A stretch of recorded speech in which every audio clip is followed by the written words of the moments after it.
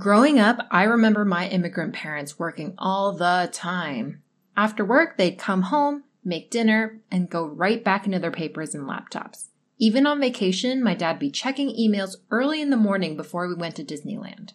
Despite their busy schedule, my parents always made sure my sister and I had our meals taken care of, and dinner time was family time. It's no wonder that in my adult years, I appreciate thoughtful gestures, and meals continue to be a time for bonding. Welcome to Self-Help Junkie, the podcast where we explore the world of personal development through the eyes of book enthusiasts. I'm your host, Erica Ng, a communication coach by day and a podcaster by night. I work to empower women with soft skills to achieve their personal and professional goals, whether they're looking to get that next promotion, start their own business, or are just looking to feel understood. This season, we'll be focused on developing our romantic skills, but before we dive in, let's get a 1-minute summary of the book.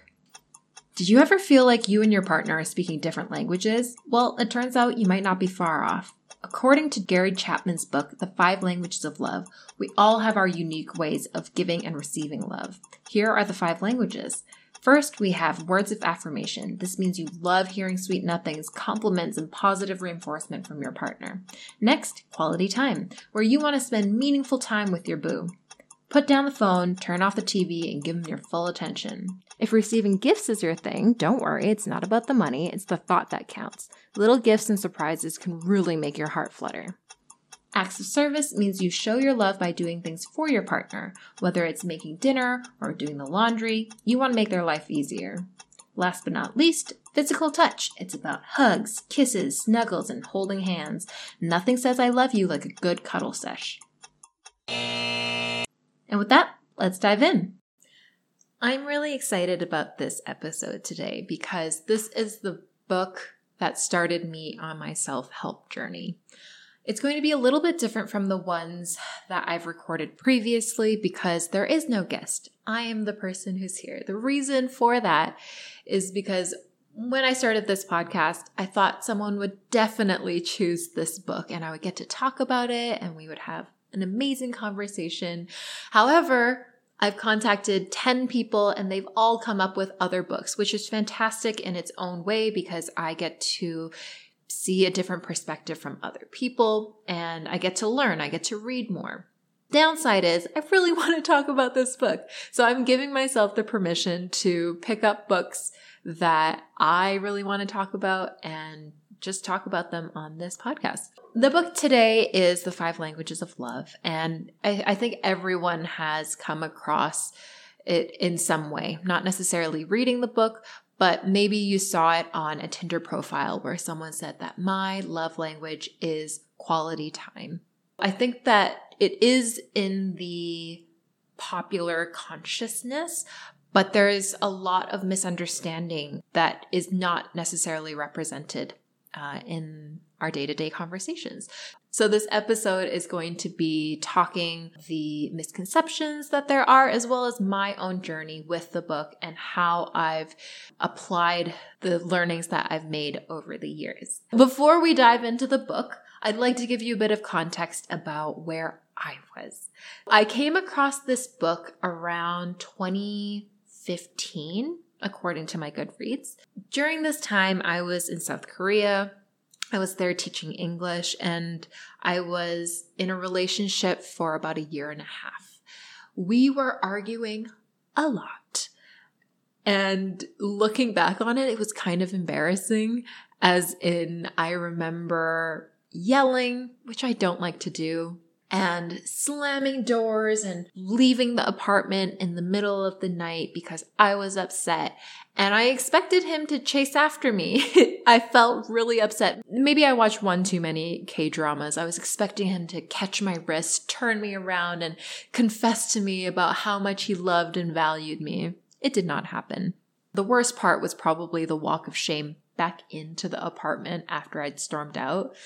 I would sit out in a park for an hour and think to myself, I really should have brought a jacket.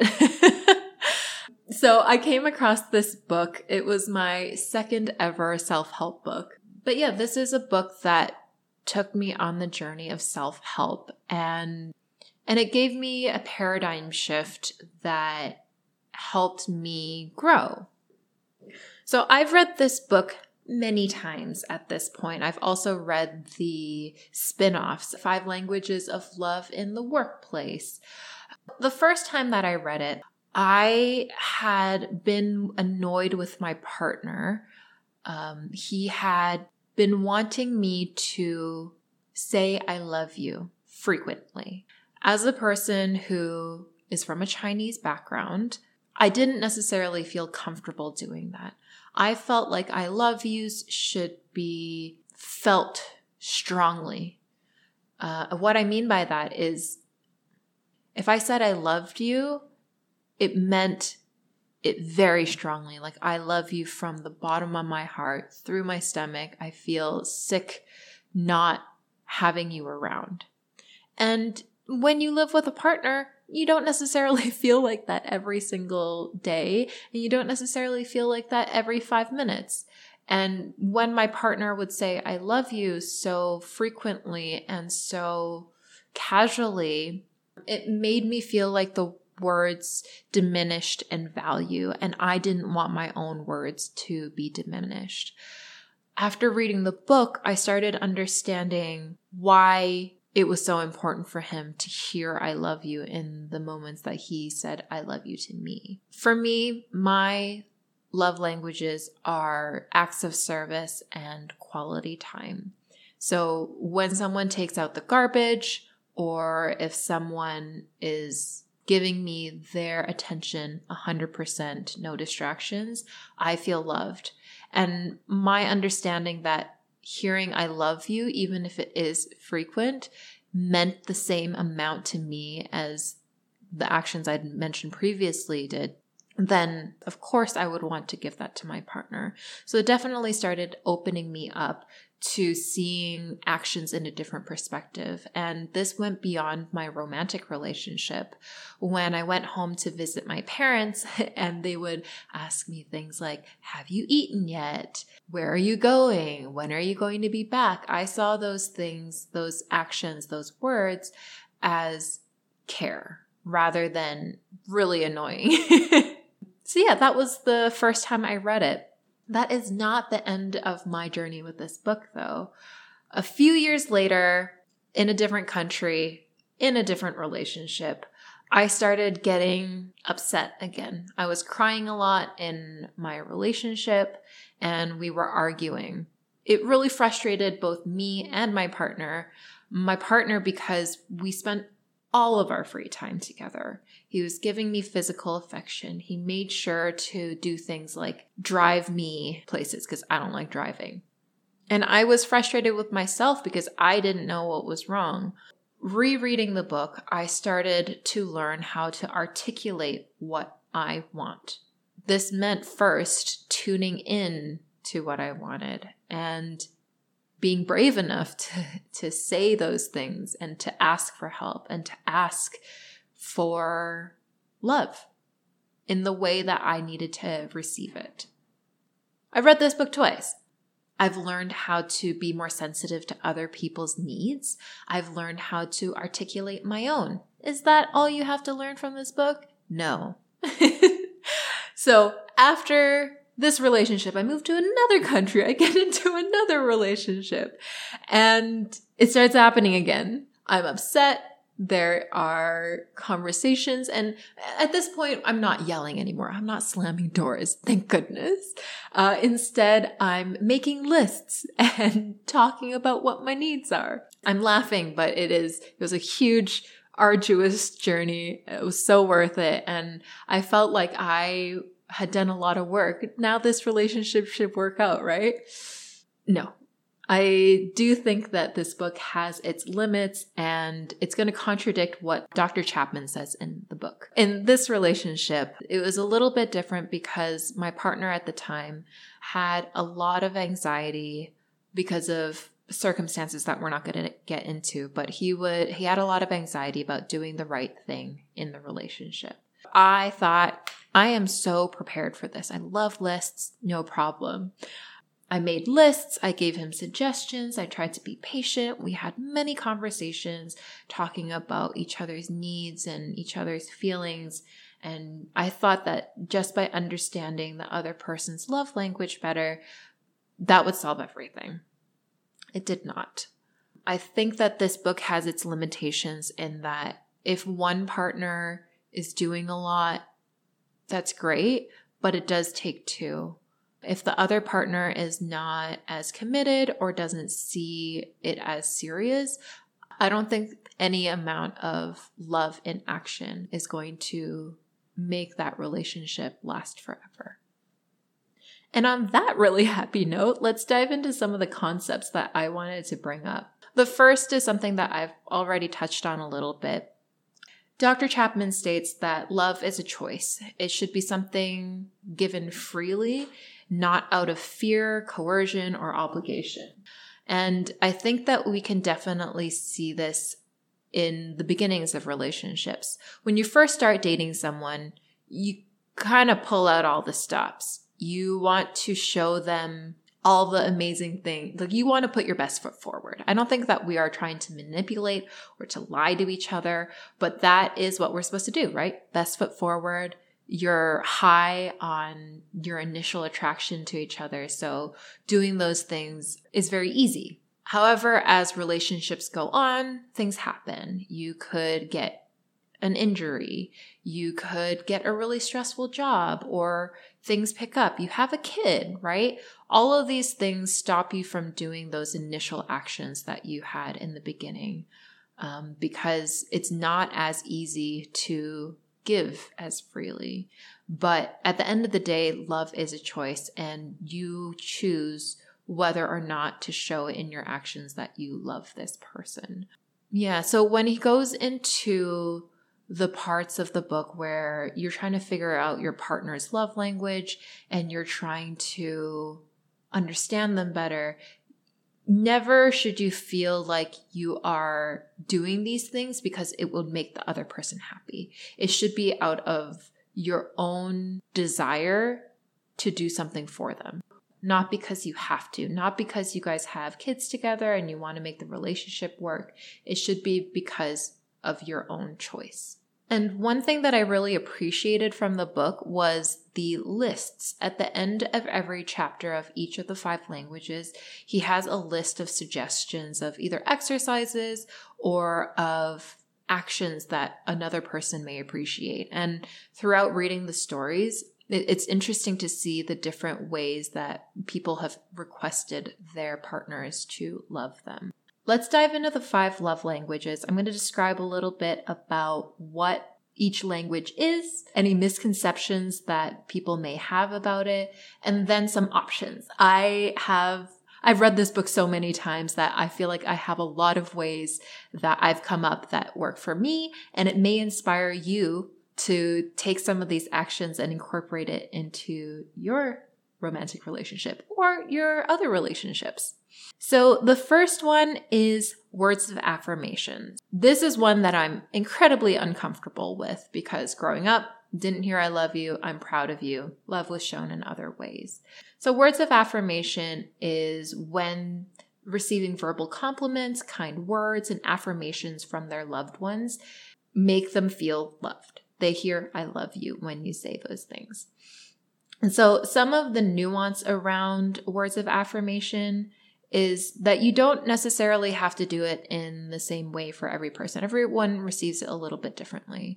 Some people might appreciate words of affirmation around their work or projects that they've done, things that they feel like they have earned. Words of affirmation mean so much more to me when they are about things that I feel like I've actually accomplished. So things like, hey, you're so knowledgeable when you talk about the books that you read about. You are great at cooking. Or even something as simple as like, that's a cool shirt that you made, right? Simple things.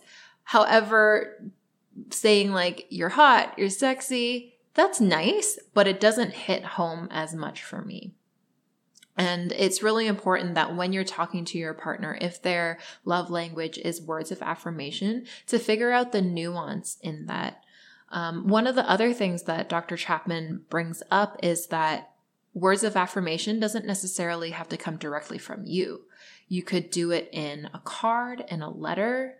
It could also be you complimenting your partner to their mom, and then their mom tells them, and your words are then amplified. Finding ways for them to then be able to hear those words of appreciation can be a way to amplify words of affirmation. In terms of some suggestions on how you could affirm your partner verbally, I like writing cards, and one practice that I've kind of fallen out of is writing private messages to friends, partners, and family on their birthdays. Rather than posting something on social media, I like to write a pretty long message or sometimes a voice note, depending on if I feel like typing in the moment. That is something that I enjoy doing as well, because I get to reflect on our relationship. In my romantic relationship, we do something that's called a monthly review. So at the end of the month, we will review the highlights of what we've done together, our own personal highlights, and usually this is a time that we also compliment each other. So building something like that into your relationship is a great way to both check in and to verbally affirm each other. And my partner and I are very good at thanking each other for small things, like thank you for closing the curtain. Oh, thank you for getting me a glass of water. It's something that I have become very comfortable with. It definitely makes our relationship, like we're expressing gratitude. It's something that I appreciate in our relationship. Even something like organizing beers on Friday, and he will say, no, it was something that I wanted to do anyways, but I push back and say, no, I really appreciate that you took the initiative to do that. I needed social time to enjoy myself. So I like to expand on my words of affirmation rather than just something short, unless it's like water. Like, what am I going to say? Thanks for the water. It's going to hydrate me. And I thank you for your concern of my hydration. Probably unnecessary.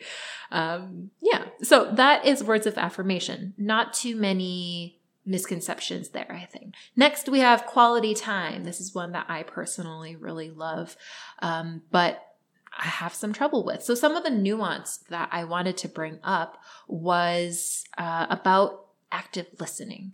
I think active listening is something that we've heard a lot about. It's about making eye contact, body language, giving them your full attention. But if you aren't confirming that you have actually heard something, like it's very easy to go, yeah, okay, cool. That could definitely mean that someone is actively listening. It could also mean they are not listening. So if you can verbally reflect what you've heard them say, and even if it's just as simple as saying like, oh, I see that you're very distraught, or I see that you're very upset by this, or you're very excited about something.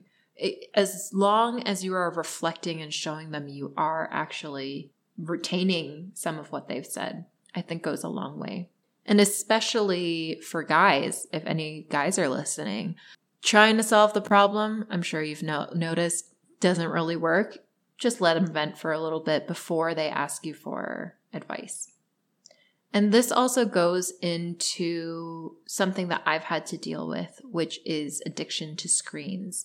I have tried many different ways of reducing my attachment to my phone. I'm sure, like many of you guys, I will listen to a podcast while playing chess on my phone and having a TV show in the background, right? This is something that I think is such a new problem that we haven't necessarily found the balance that we need. So some exercises that I've done to try to lower my screen dependency, this happened by accident. I have broken a lot of phones, and I get kind of lazy where I don't want to replace them immediately. So I've gone like a week in between phones. This has happened multiple times where I just don't have a phone. So if you want to reach me, sorry, you're going to have to wait until I'm in front of a computer. Obviously, I'm lucky enough that my work allows me to do that. But that really helps because I am forced. I no longer have an option. What am I going to do? Whip out my laptop every time I want to scroll? So that's one way of going cold turkey. Other ways that I've done this is, again, due to my clumsiness, I forget my phone sometimes. So I will go out doing an errand, or I will go out to meet a friend and I just won't have my phone with me. I will never know what time it is, but on the plus side, I am not scrolling. Once I started doing those things, it got a little bit easier. So now it's more of a choice. I will consciously not bring my phone out of my purse when I'm out to dinner with friends or if I'm out on a date with my partner. Yeah, so I definitely would suggest working on that so that you can have that quality time with your partner. Some other things that I've done is my partner and I love doing hypotheticals. So I ask really stupid questions and we discuss the answers. So one of the most recent ones that we had was, hey, if I murdered someone, would you report me to the police? And we got into a huge debate about it because we had opposing sides. But yeah, keeping it interesting, getting creative, making sure that play is in our quality time makes it more interesting. One of the things I wanted to share from my own relationship that I really enjoy is movie months. Most people would think watching a movie, that's not quality time because you're not talking to each other, you're not listening to each other, you're just staring at a screen. We've turned it into quality time in two ways. First is the planning. When we are doing the planning, first off, he loves movies, so he gets to share something with me, share movies that he loves. But during the planning phase, we will have a lot of conversation. We will pull up movies that fit the theme. For example, our most recent movie month is Europe. We are going to Europe, so we want to hype ourselves up for the trip. So we want to watch a bunch of movies that show how great Europe is. We pull up lists of movies that were filmed in Europe and we talk through them. We talk about which movies we think would be good. We look it up on Rotten Tomatoes together. And then after that, we will have a list of maybe like 10 movies and we will try to arrange them. We start off with something that's like really exciting and we try to split the sad movies away from each other, and we want to have the movies that have subtitles a little bit further apart so that we're not reading consistently. We want more war movies in different places. So all of that becomes quality time. We are talking to each other. We're listening. We're trying to understand each other's needs. And then at the end of the month, we will also do like a mini Oscars. We'll talk about who each one of us liked the most for Best Actor, Best Actress, Best Supporting Actor, favorite scene, most quotable movies. So all of these things are ways that we get to kind of share and enjoy something as simple, something as passive as movie watching. So another way that we have quality time is spreadsheets. Spreadsheets, how can that be quality time? I was thinking about how to categorize this one because I like to plan out trips in spreadsheets, have like the dates, have links to locations of food or whatever it is. I want to have it all in one spreadsheet. And there's no love language of spreadsheets. So I had to think about deeper why I liked having that and why I so appreciate my partner also having this love of spreadsheets. To me, the spreadsheet means that they have taken the time to consider what we would both enjoy and planned for it. And this means that we can spend quality time together when we are there rather than researching and looking things up last minute. We can pull up the spreadsheet and be like, okay, let's get to the good stuff. That's why I've put spreadsheets under quality time. Okay, that's it for quality time. Let's go on to gifts. So gifts, I think, gets a bad rap. People think that people who choose gifts are shallow, they just want stuff, they're gold diggers, they're looking for a sugar mama, whatever it is. Gifts is not about expensive stuff. You know how you made that mug for your mom for Mother's Day when you were in like second grade and it's like the handle's fallen off, but your mom still keeps it? That is gifts, right? It's something that is sentimental to the person. It could be something that's handmade. It could be a rock. I remember an English teacher of mine, and I believe my sister also had her, and this is where the story comes from. One day in the middle of their class, her husband walks in and interrupts the entire class and hands her a rock and says something like, I went on a walk and I saw this rock and it reminded me of you and I just had to have you have it. And like as a teenager, we rolled our eyes and we're like, what the heck is wrong with old people? Like, what is wrong with these weirdos? Now as an adult, I look back on that moment. It's like, oh, that's so sweet that obviously this is a way for him to show love, and whether or not it be her love language, she really appreciated it. She like put it on her desk, like made a little special spot for it. Really cute. So it doesn't necessarily mean that you want stuff. One way that I personally like receiving gifts is I don't like stuff because I'm a traveler. I'm always thinking like, can I fit this in my 2 bags? If it can't, probably don't need it. So I really enjoy experiences or food, going out and having a meal that is special to me is a gift.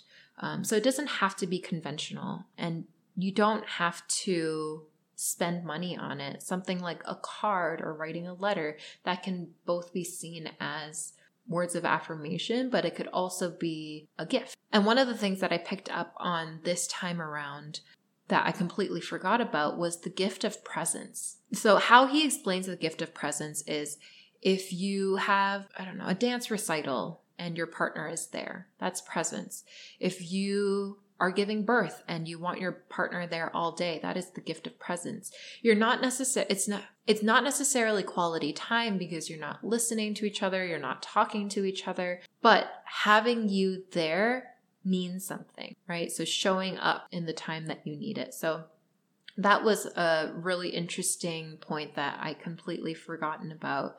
And maybe a way that your partner receives gifts. Other things that I have enjoyed or I've asked my friends and family to do for me is the gift of podcast lists. I have a hard time finding podcasts. Making a list for me that if you think that I'll enjoy these podcasts and you make a list for me, that means a lot. It's like burning a CD for your friends, right? So playlists as well for music. Sharing memes, I think would fall under gifts. Okay. So next one is acts of service, and couldn't really think of things outside of house chores for this.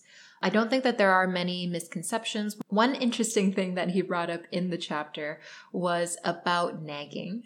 So if your partner is nagging you to do something, if you can change your perspective and think of it as a tag for a sign of love. So if your partner is nagging you about the dishes, it is them pointing out to you, hey, I would feel loved if you did the dishes. Perspective change.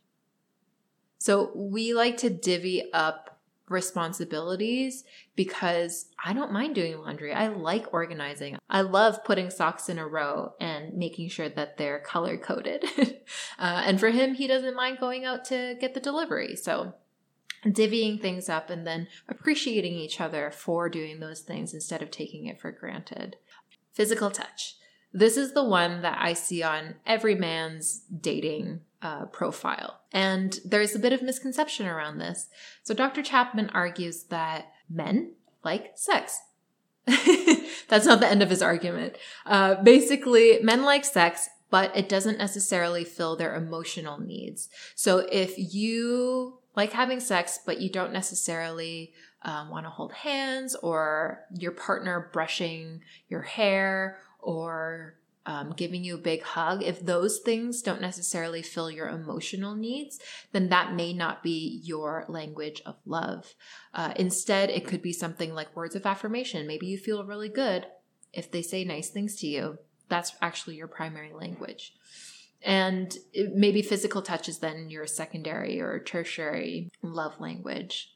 Physical touch, even if you do enjoy it, it may come in different flavors.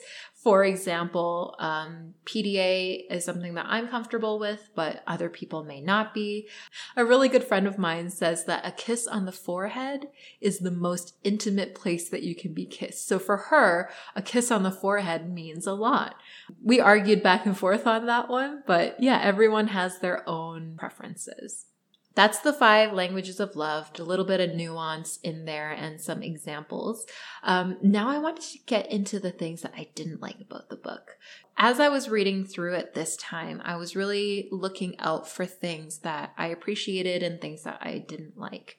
The things that I'm bringing up are common criticisms that I've read about the book. First off, he is a counselor, I believe, in church. So every couple in the book is a man, a woman, and they are married. There is not a lot of representation there. And even for people who are not 5, 10, 15 years into their marriage, they are also not represented. I do think that there is a lot of room for other people to take these concepts and expand on them. Some of the other things that I didn't appreciate was there was a really icky part where this woman was saying that she'd been in a relationship for 20 years. Her husband no longer tries and puts her down active. And his suggestion to her was to do a 6-month experiment where she would express love and be a better wife. I'm doing that in quotations, and see what happens. Maybe it's because I've only been in relationships that are shorter than 20 years, but I don't agree that you should stay for that long. I'm split. On one hand, I understand where that's coming from. I understand that you want to give it your all. If you are wanting this relationship to work out, you want to try everything in the bag. And if that means loving them unconditionally for 6 months and seeing if they reciprocate, great. On the other hand, I think that it might feel like pressure for people to stay, even though it's not a healthy relationship anymore. And in this specific case, the man's primary love language was physical touch. And she brought up the fact of, I don't feel emotionally fulfilled. I don't want to have sex with someone who I don't want to have sex with, right? Because if you're emotionally unfulfilled, you probably don't want to be intimate with that person.